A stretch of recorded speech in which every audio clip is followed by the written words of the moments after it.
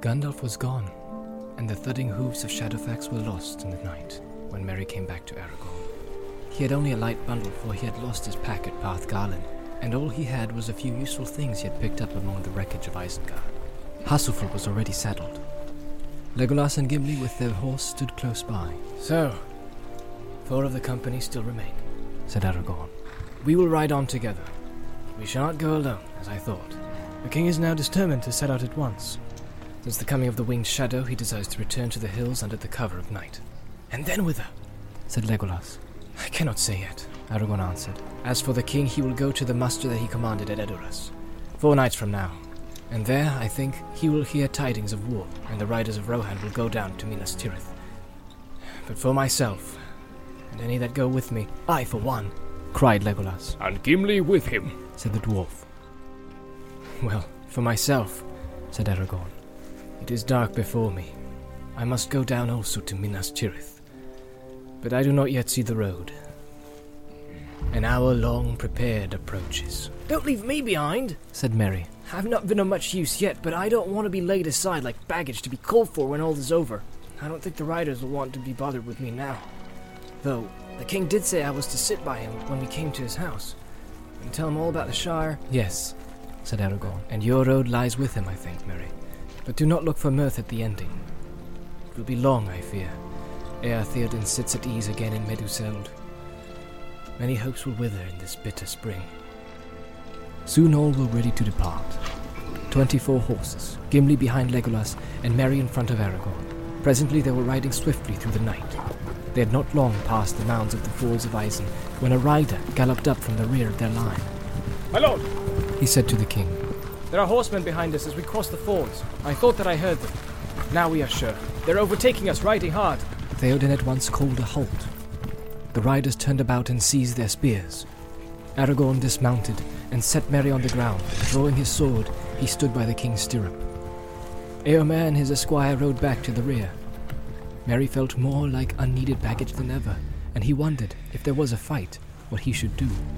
Supposing the king's small escort was trapped and overcome, but he escaped into the darkness, alone in the wild fields of Rohan, with no idea where he was in all the endless miles? "No good," he thought. He drew his sword and tightened his belt. The sinking moon was obscured by a great sailing cloud, but suddenly it rode out clear again.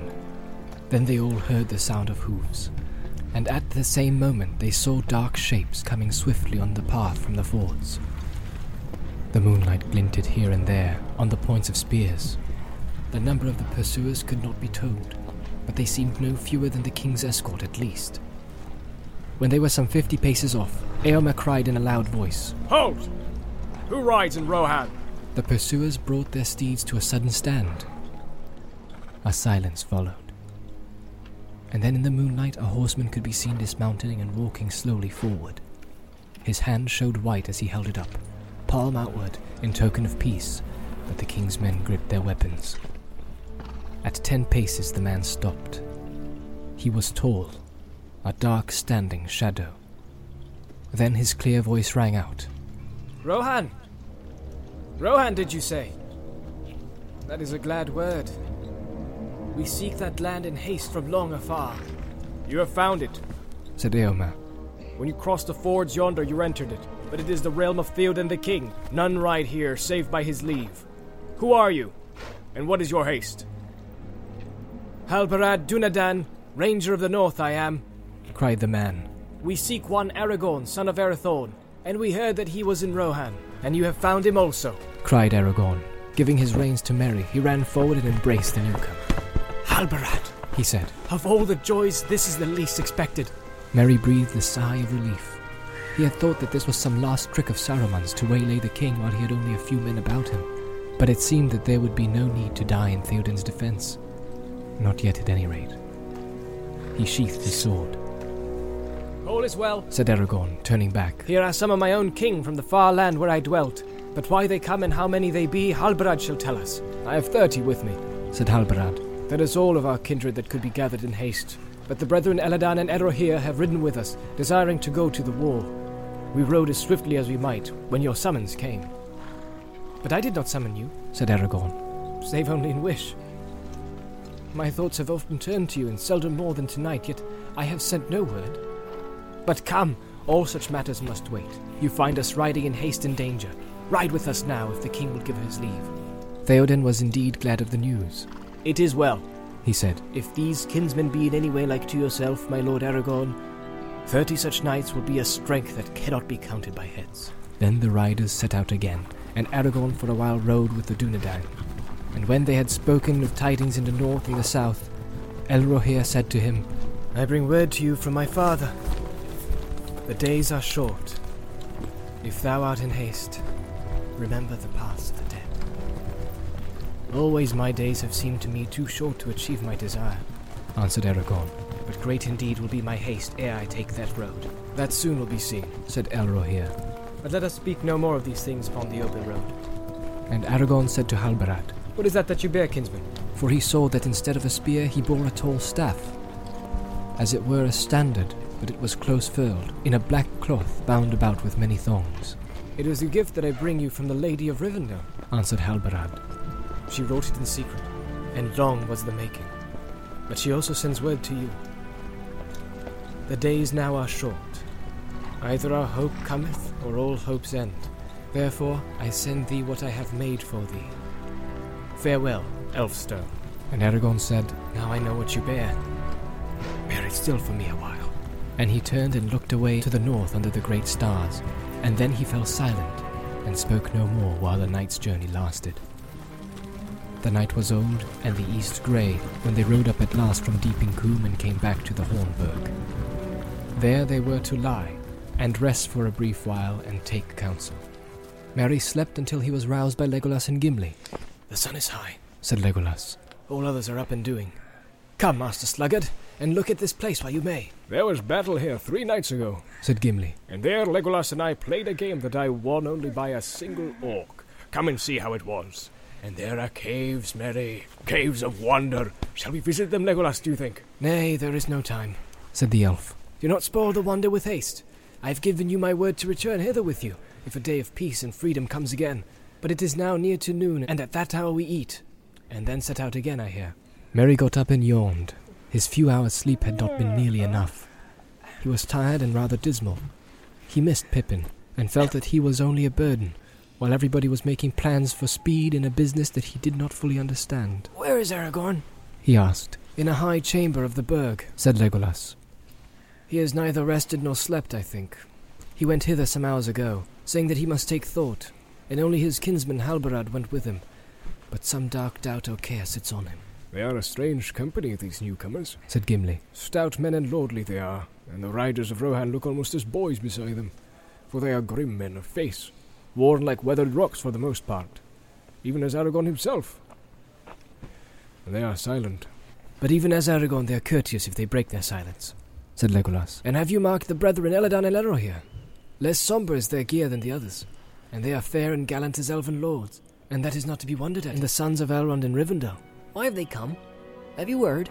asked Merry. He had now dressed and flung his grey cloak about his shoulders, and the 3 passed out together towards the ruined gate of the burg. "They answered a summon, as you heard," said Gimli. "Word came to Rivendell, they say. Aragorn has need of his kindred, let the Dunedain ride to him in Rohan. But whence this message came, they are now in doubt. Gandalf sent it, I would guess." "Nay, Galadriel," said Legolas. "did you not speak through Gandalf of the ride of the Grey Company from the north?" "Yes, you have it, said Gimli. the Lady of the Wood. She read many hearts and desires. Now, why did not we wish for some of our own kinsfolk, Legolas?" Legolas stood before the gate and turned his bright eyes away north and east, and his fair face was troubled. "I do not think that any would come," he answered. "They have no need to ride to war. War already marches on their own lands."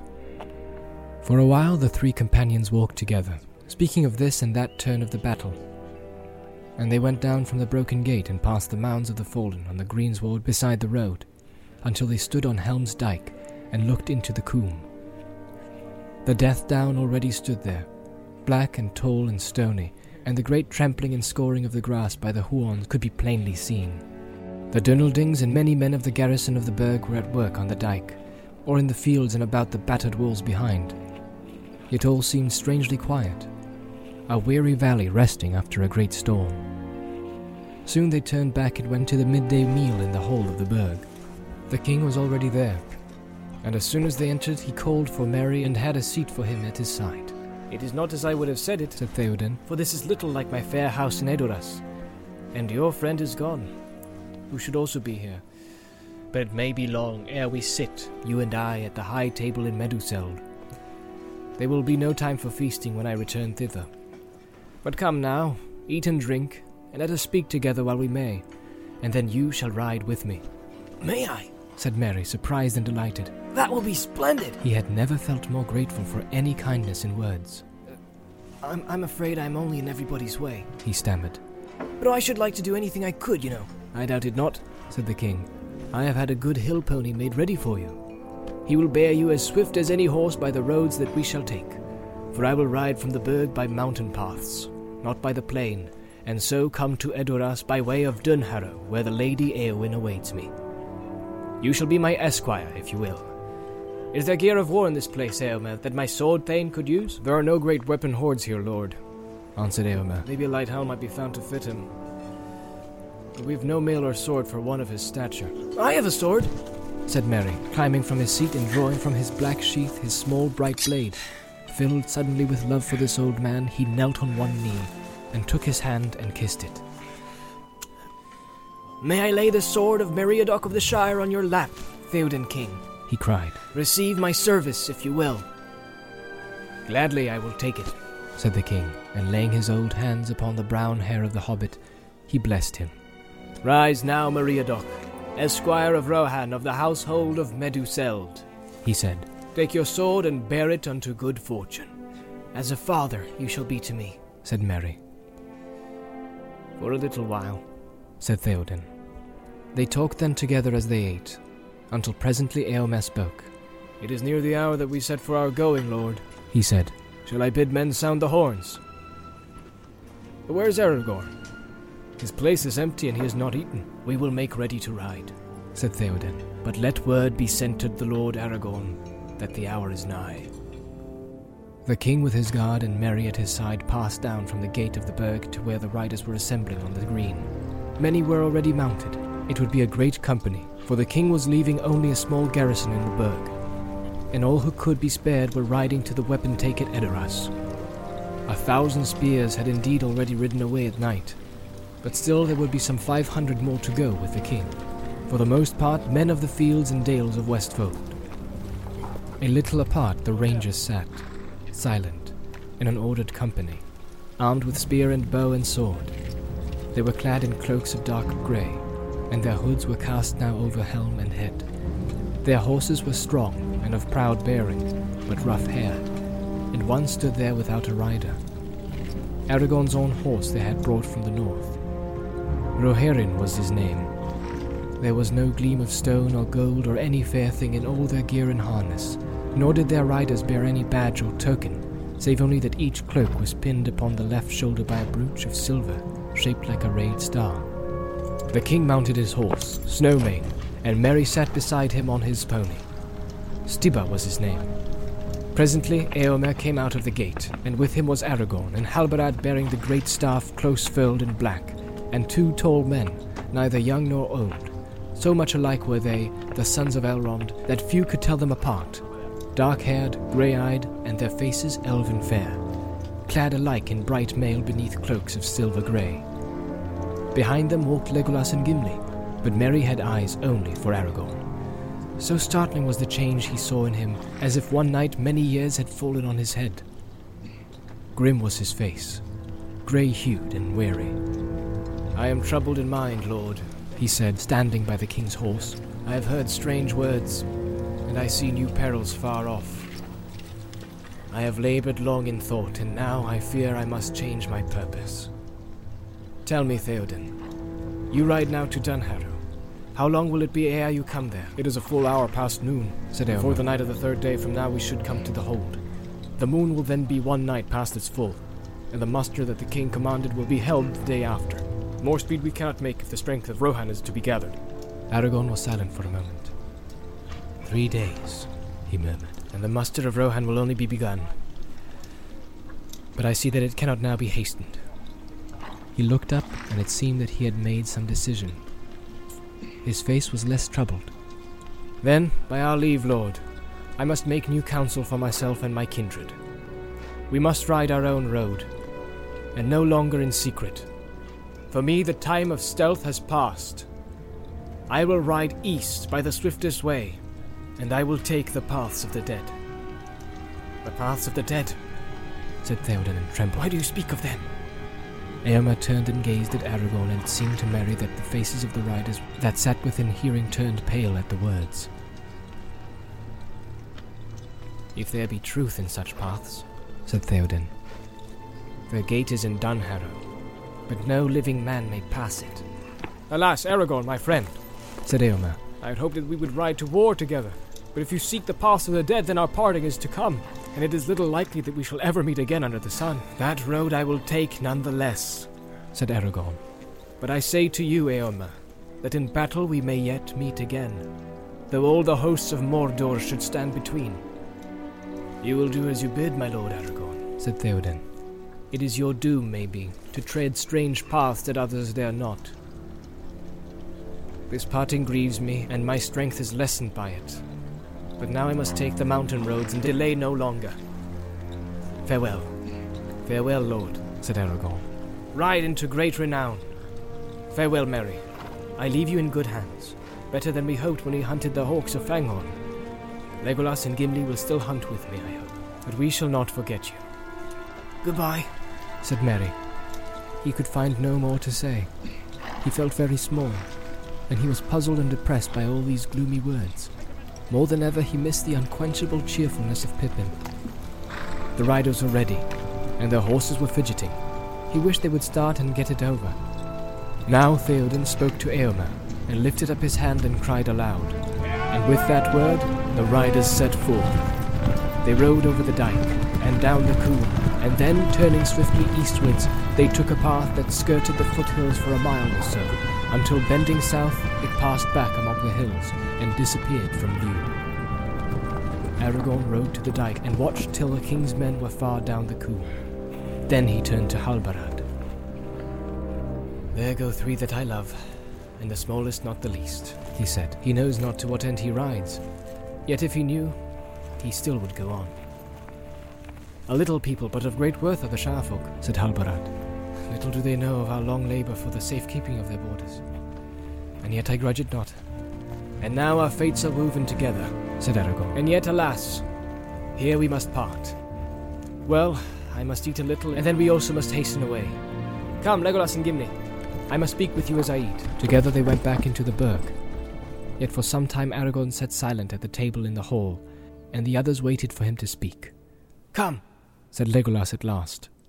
Speak and be comforted, and shake off the shadow. What has happened since we came back to this grim place in the grey morning? A struggle somewhat grimmer for my part than the Battle of the Hornburg, said Aragorn. I have looked in the stone of Orthanc, my friends. You have looked in that accursed stone of wizardry? Exclaimed Gimli with fear and astonishment in his face. Did you say aught to him? Even Gandalf feared that encounter. You forget to whom you speak, said Aragorn sternly, and his eyes glinted. Did I not openly proclaim my title before the doors of Edoras? What do you fear that I should say to him? Nay, Gimli, he said in a softer voice, and the grimness left his face, and he looked like one who has laboured in sleepless pain for many nights. Nay, my friends, I am the lawful master of the stone, and I had both the right and the strength to use it. Or so I judged.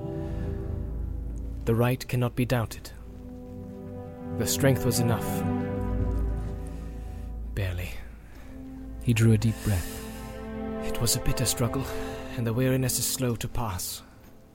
I spoke no word to him, and in the end I wrenched the stone to my own will. That alone he will find hard to endure, and he beheld me. Yes, Master Gimli, he saw me, but in other guise than you see me here. If that will aid him, then I have done ill, but I do not think so.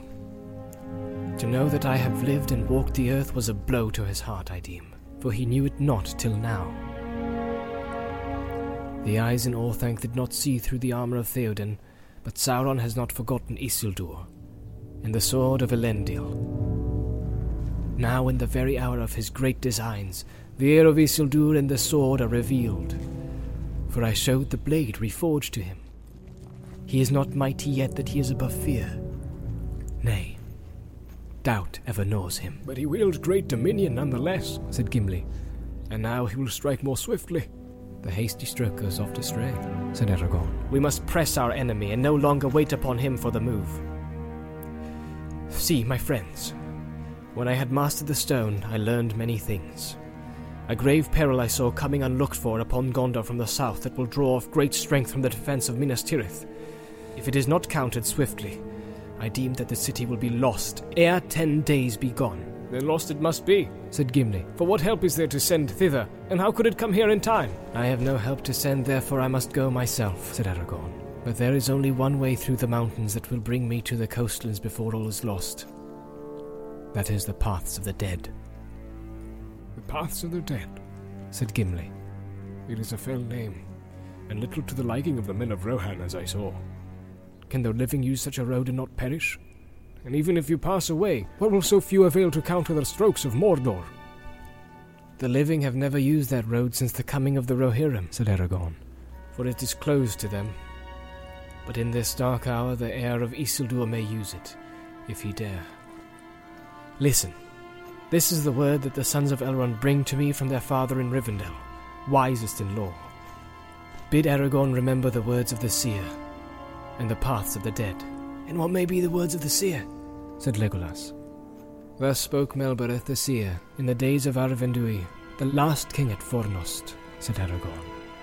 Over the land there lies a long shadow, eastward reaching wings of darkness. The tower trembles to a tomb of kings, doom approaches, the dead awaken. For the hour is come of the oath-breakers. At the stone of Erech they shall stand again, and hear there a horn in the hills ringing. Whose shall the horn be? Who shall call them? From the grey twilight the forgotten people, the heir of him to whom the oath they swore. From the north shall he come, and need shall drive him. He shall pass the door to the paths of the dead. Dark ways, doubtless, said Gimli, but no darker than these staves are to me. If you would understand them better, then I bid you come with me, said Aragorn. For that way I now shall take, but I do not go gladly. Only need drives me.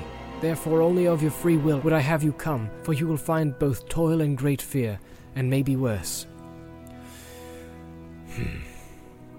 I will go with you, even on the paths of the dead, and to whatever end they may lead, said Gimli. I also will come, said Legolas, for I do not fear the dead. I hope that the forgotten people will not have forgotten how to fight, said Gimli, for otherwise I see not why we should trouble them. That we shall know if ever we come to Erech, said Aragon. But the oath that they broke was to fight against Sauron, and they must fight therefore, if they are to fulfill it.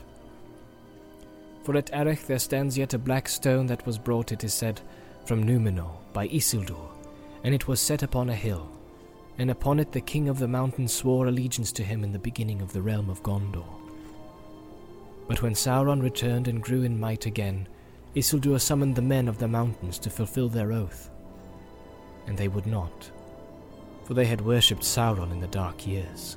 Then Isildur said to the king, Thou shalt be the last king, and if the west prove mightier than thy black master, this curse I lay upon thee and thy folk. To rest never until your oath is fulfilled, for this war will last through years uncounted, and you shall be summoned once again ere the end. And they fled before the wrath of Isildur, and did not dare to go forth to war on Sauron's part. And they hid themselves in secret places in the mountains, and had no dealings with other men, but slowly dwindled in the barren hills. And the terror of the sleepless dead lies about the hill of Erech, and all places where that people lingered. But that way I must go, since there are none living to help me. He stood up. Come, he cried, and drew his sword, and it flashed in the twilight hall of the burg. To the stone of Erech. I seek the paths of the dead. Come with me, who will. Legolas and Gimli made no answer, but they rose and followed Aragorn from the hall. On the green they waited, still and silent, the hooded rangers. Legolas and Gimli mounted. Aragorn sprang up upon Rohirrim. Then Halbarad lifted the great horn, and a blast of it echoed in Helm's Deep, and with that they leapt away, riding down the Coombe like thunder, while all the men that were left on dyke or burg stared in amaze. And while Théoden went by slow paths in the hills, the grey company passed swiftly over the plain, and on the next day, in the afternoon, they came to Edoras. And there they halted only briefly, ere they passed up the valley, and so came to Dunharrow as darkness fell. The Lady Eowyn greeted them, and was glad of their coming, for no mightier men had she seen than the Dunedain, and the fair sons of Elrond. But on Aragorn most of all her eyes rested, and when they ate supper with her they talked together, and she heard of all that had passed since Théoden rode away, concerning which only hasty tidings had yet reached her. And when she heard of the battle in Helm's Deep, and the great slaughter of their foes, and of the charge of Théoden and his knights, then her eyes shone. But at last she said, Lords, you are weary and shall now go to your beds with such ease as can be contrived in haste. but tomorrow fairer housing shall be found for you. But Aragorn said, Nay, lady, be not troubled for us. If we may lie here tonight and break on fast tomorrow, it will be enough. For I ride on an errand most urgent, and with the first light of morning we must go. She smiled on him and said, Then it was kindly done, Lord, to ride so many miles out of your way to bring tidings to Eowyn, and to speak with her in her exile. Indeed, no man would count such a journey wasted, said Aragorn. And yet, lady, I could not have come hither if it were not that the road which I must take leads me to Dunharrow. And she answered as one that likes not what is said, Then, Lord, you are astray. For out of the Harrowdale no road runs east or south, and you had best return as you came. Nay, lady, said he, I am not astray, for I walked in this land ere you were born to grace it. There is a road out of this valley, and that road I shall take. Tomorrow I shall ride by the paths of the dead. Then she stared at him as one that is stricken, and her face blanched, and for long she spoke no more, while all sat silent. But Aragorn, she said at last, is it then your errand to seek death? For that is all that you will find on that road. They do not suffer the living to pass. They may suffer me to pass, said Aragorn, but at the least I will adventure it. No other road will serve. But this is madness, she said. For here are men of renown and prowess whom you should not take into the shadows, but should lead to war, where men are needed. I beg you to remain and ride with my brother, for then all our hearts will be gladdened, and our hope will be brighter. It is not madness, lady, he answered, for I go on a path appointed. For those who follow me do so of their free will, and if they wish now to remain and ride with the Rohirrim, they may do so.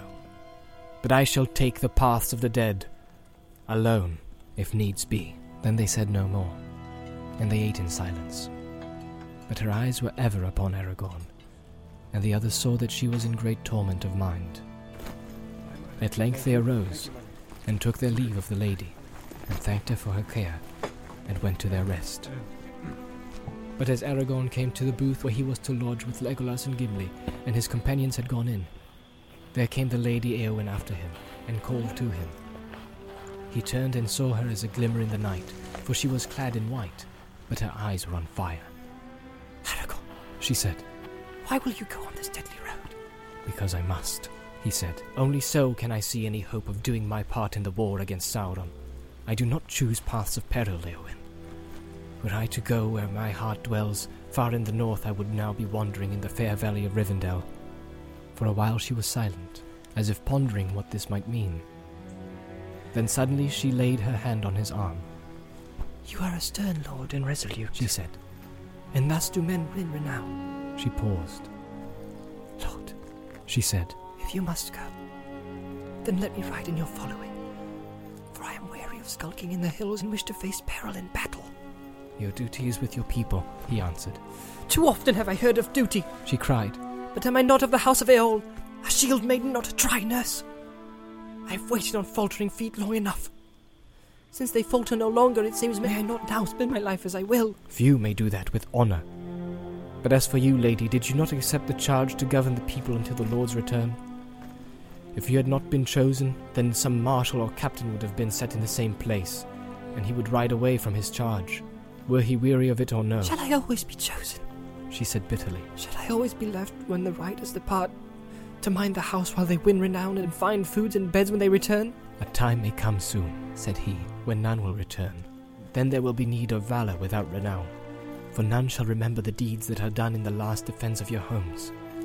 Yet the deeds will not be less valiant because they are unpraised. Then she answered, All your words are but to say you are a woman, and your part is in the house.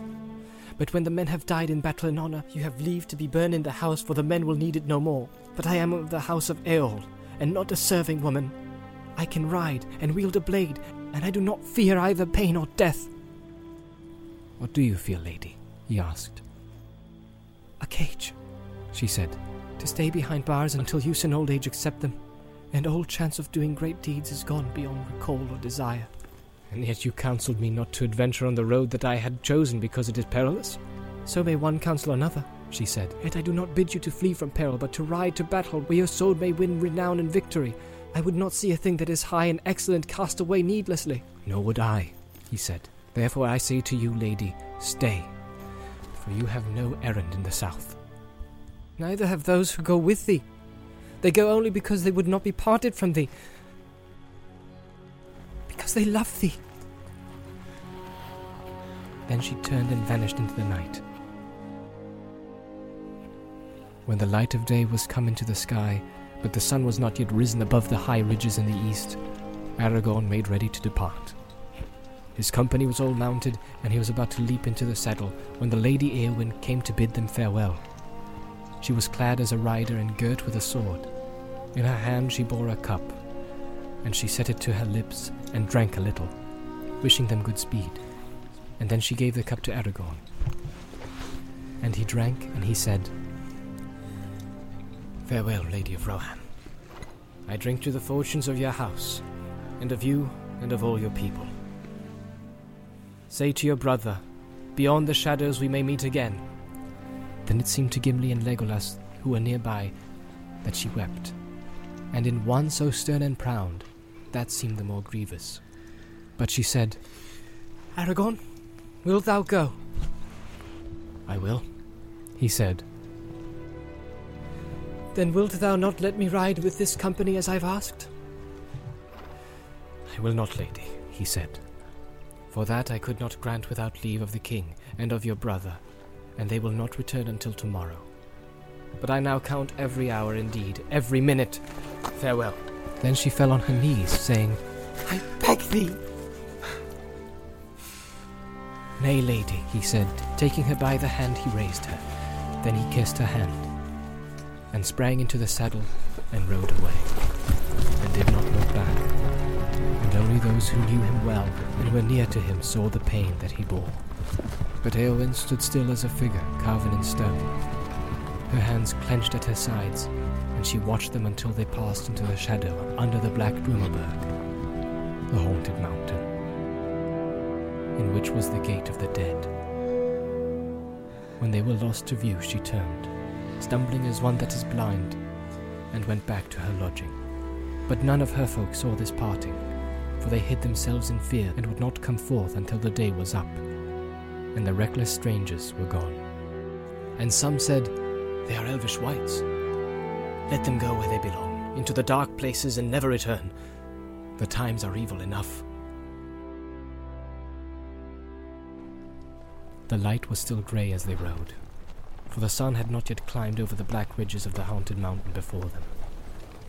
A dread fell on them, even as they passed between the lines of ancient stones, and so came to the Dimholt. There, under the gloom of black trees that not even Legolas could long endure, they found a hollow place, opening at the mountain's root. And right in their path stood a single mighty stone, like a finger of doom. My blood runs chill, said Gimli. But the others were silent, and his voice fell dead on the dank fern needles at his feet. The horses would not pass the threatening stone until the riders dismounted and led them about. And so they came at last deep into the glen, and there stood a sheer wall of rock, and in the wall the dark door gaped before them like a mouth of night. Signs and figures were carved above its wide arch, too dim to read, and fear flowed from it like a grey vapour. The company halted, and there was not a heart among them that did not quail, unless it were the heart of Legolas of the elves, for whom the ghosts of men have no terror. "This is an evil door," said Halbarad, "and my death lies beyond it. I will dare to pass it nonetheless, but no horse will enter. But we must go in, and therefore the horses must go too," said Aragon. "For if we ever come through this darkness, many leagues lie beyond, and every hour that is lost there will bring the triumph of Sauron nearer. Follow me." Then Aragorn led the way, and such was the strength of his will in that hour that all the Dunedain and their horses followed him. And indeed the love that the horses of the rangers bore to their riders was so great that they were willing to face even the terror of the door. But Arod, the horse of Rohan, refused the way, and he stood sweating and trembling in fear that was grievous to see. Then Legolas laid his hand on his eyes and sang some words that went soft in the gloom, until he suffered himself to be led, and Legolas passed in. And there stood Gimli the dwarf, left all alone. His knees shook, and he was wroth with himself. "Here is a thing unheard of," he said. "An elf will go underground, and a dwarf dare not." With that he plunged in, but it seemed to him that he dragged his feet, like lead over the threshold, and at once the blindness came over him, even upon Gimli, Glóin's son, who had walked unafraid in many deep places of the world. Aragorn had brought torches from Dunharrow, and now he went ahead, bearing one aloft, and Elladan with another went at the rear, and Gimli, stumbling behind, strove to overtake him. He could see nothing but the dim flame of the torches, but if the company halted, there seemed an endless whisper of voices all about him, a murmur of words in no tongue that he had ever heard before. Nothing assailed the company nor withstood their passage, and yet steadily fear grew on the dwarf as he went on, most of all because he knew now that there could be no turning back. All the paths behind were thronged by an unseen host that followed in the dark.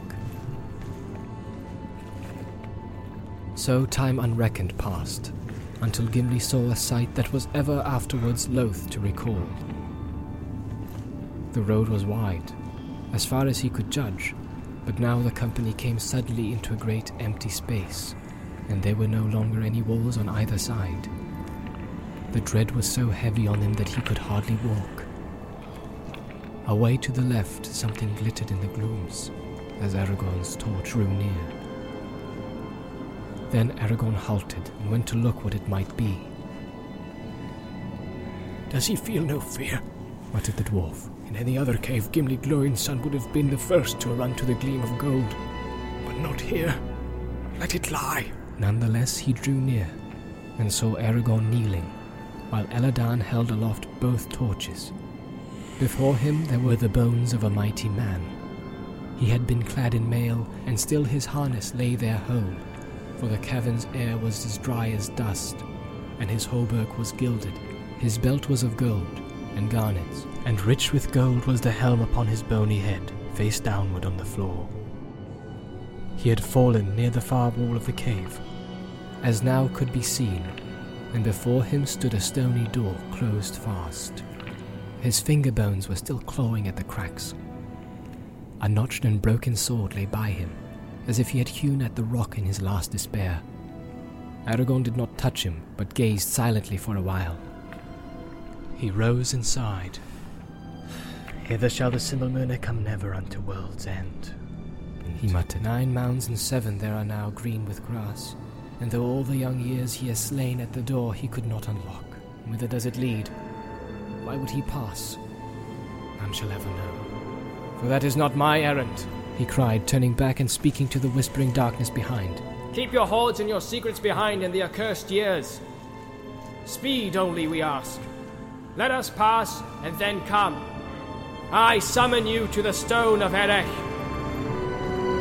There was no answer, unless it were an utter silence more dreadful than the whispers before.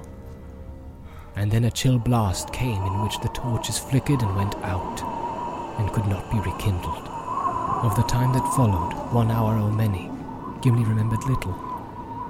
The others pressed on, but he was ever hindmost, pursued by a groping horror that seemed always just about to seize him. and a rumour came with him like the shadow sound of many feet. He stumbled on until he was crawling like a beast on the ground and felt he could endure no more. He must either find an ending in escape or run back in madness to meet the following fear. Suddenly he heard a tinkle of water, a sound hard and clear as a stone falling into a dream of dark shadow. Light grew, and lo! The company passed through another gateway, high-arched and broad, and a rill ran out beside them. And beyond, going deeply down, was a road between sheer cliffs, knife-edged against the sky far above. So deep and narrow was that chasm that the sky was dark, and in it small stars glinted. Yet as Gimli after learned, it was still 2 hours ere sunset of the day on which they had set out from Dunharrow. Though for all he could then tell, it might have been twilight in some later year, or in some other world. The company now mounted again, and Gimli returned to Legolas. They rode in file, and evening came on and a deep blue dusk, and still fear pursued them. Legolas, turning to speak to Gimli, looked back, and the dwarf saw before his face the glitter in the elves' bright eyes. Behind them rode Elladan, last of the company, but not the last of those that took the downward road. "The dead are following," said Legolas. "I see shapes of men and of horses, and pale banners like shreds of cloud, and spears like winter thickets on a misty night. The dead are following." "Yes, the dead ride behind." "They have been summoned," said Elladan. The company came at last out of the ravine, as suddenly as if they had issued from a crack in the wall. And there lay the uplands of a great vale before them, and the stream beside them went down with a cold voice over many falls. "Where in Middle-earth are we?" said Gimli, and Elladan answered. "We have descended from the uprising of the Morthond, the long chill river that flows at last to the sea and washes the walls of Dol Amroth. You will not need to ask hereafter how comes its name. Blackroot, men call it. The Morthond Vale made a great bay that beat up against the sheer southern faces of the mountains, but all was grey in that hour, for the sun had gone, and far below lights twinkled in the homes of men. The vale was rich, and many folk dwelt there." Then, without turning, Aragorn cried aloud so that all could hear. "Friends, forget your weariness. Ride now, ride! We must come to the stone of Erech ere this day passes, and long still is the way." So without looking back, they rode the mountain fields until they came to a bridge over the growing torrent and found a road that went down into the land. Lights went out in house and hamlet as they came, and doors were shut, and folk that were afield cried in terror and ran wild like hunted deer. Ever there rose the same cry in the gathering night. "The King of the Dead! The King of the Dead is come upon us!" Bells were ringing far below, and all men fled before the face of Aragorn. But the great company, in their haste, rode like hunters until their horses were stumbling with weariness. And thus, just ere midnight, and in a darkness as black as the caverns in the mountains, they came at last to the hill of Erech. Long had the terror of the dead lain upon that hill, and upon the empty fields about it. For upon the top stood a black stone, round as a great globe, the height of a man, though its half was buried in the ground. Unearthly it looked, as though it had fallen from the sky, as some believed, but those who remembered still the lore of Westerness told that it had been brought out of the ruin of Númenor, and there set by Isildur at his landing. None of the people of the valley dared to approach it, nor would they dwell near, for they said that it was a trysting place of the Shadow Men, and there they would gather in times of fear, thronging round the stone and whispering. To that stone the company came and halted in the dead of night. Then Elrohir gave to Aragorn a silver horn, and he blew upon it, and it seemed to those that stood near that they heard a sound of answering horns, as if it was an echo in deep caves far away. No other sound they heard, and yet they were aware of a great host gathered all about the hill on which they stood, and a chill wind like the breath of ghosts came down from the mountains. But Aragorn dismounted, and standing by the stone he cried in a great voice, "Oathbreakers, why have ye come?" And a voice was heard out of the night that answered him, as if from far away.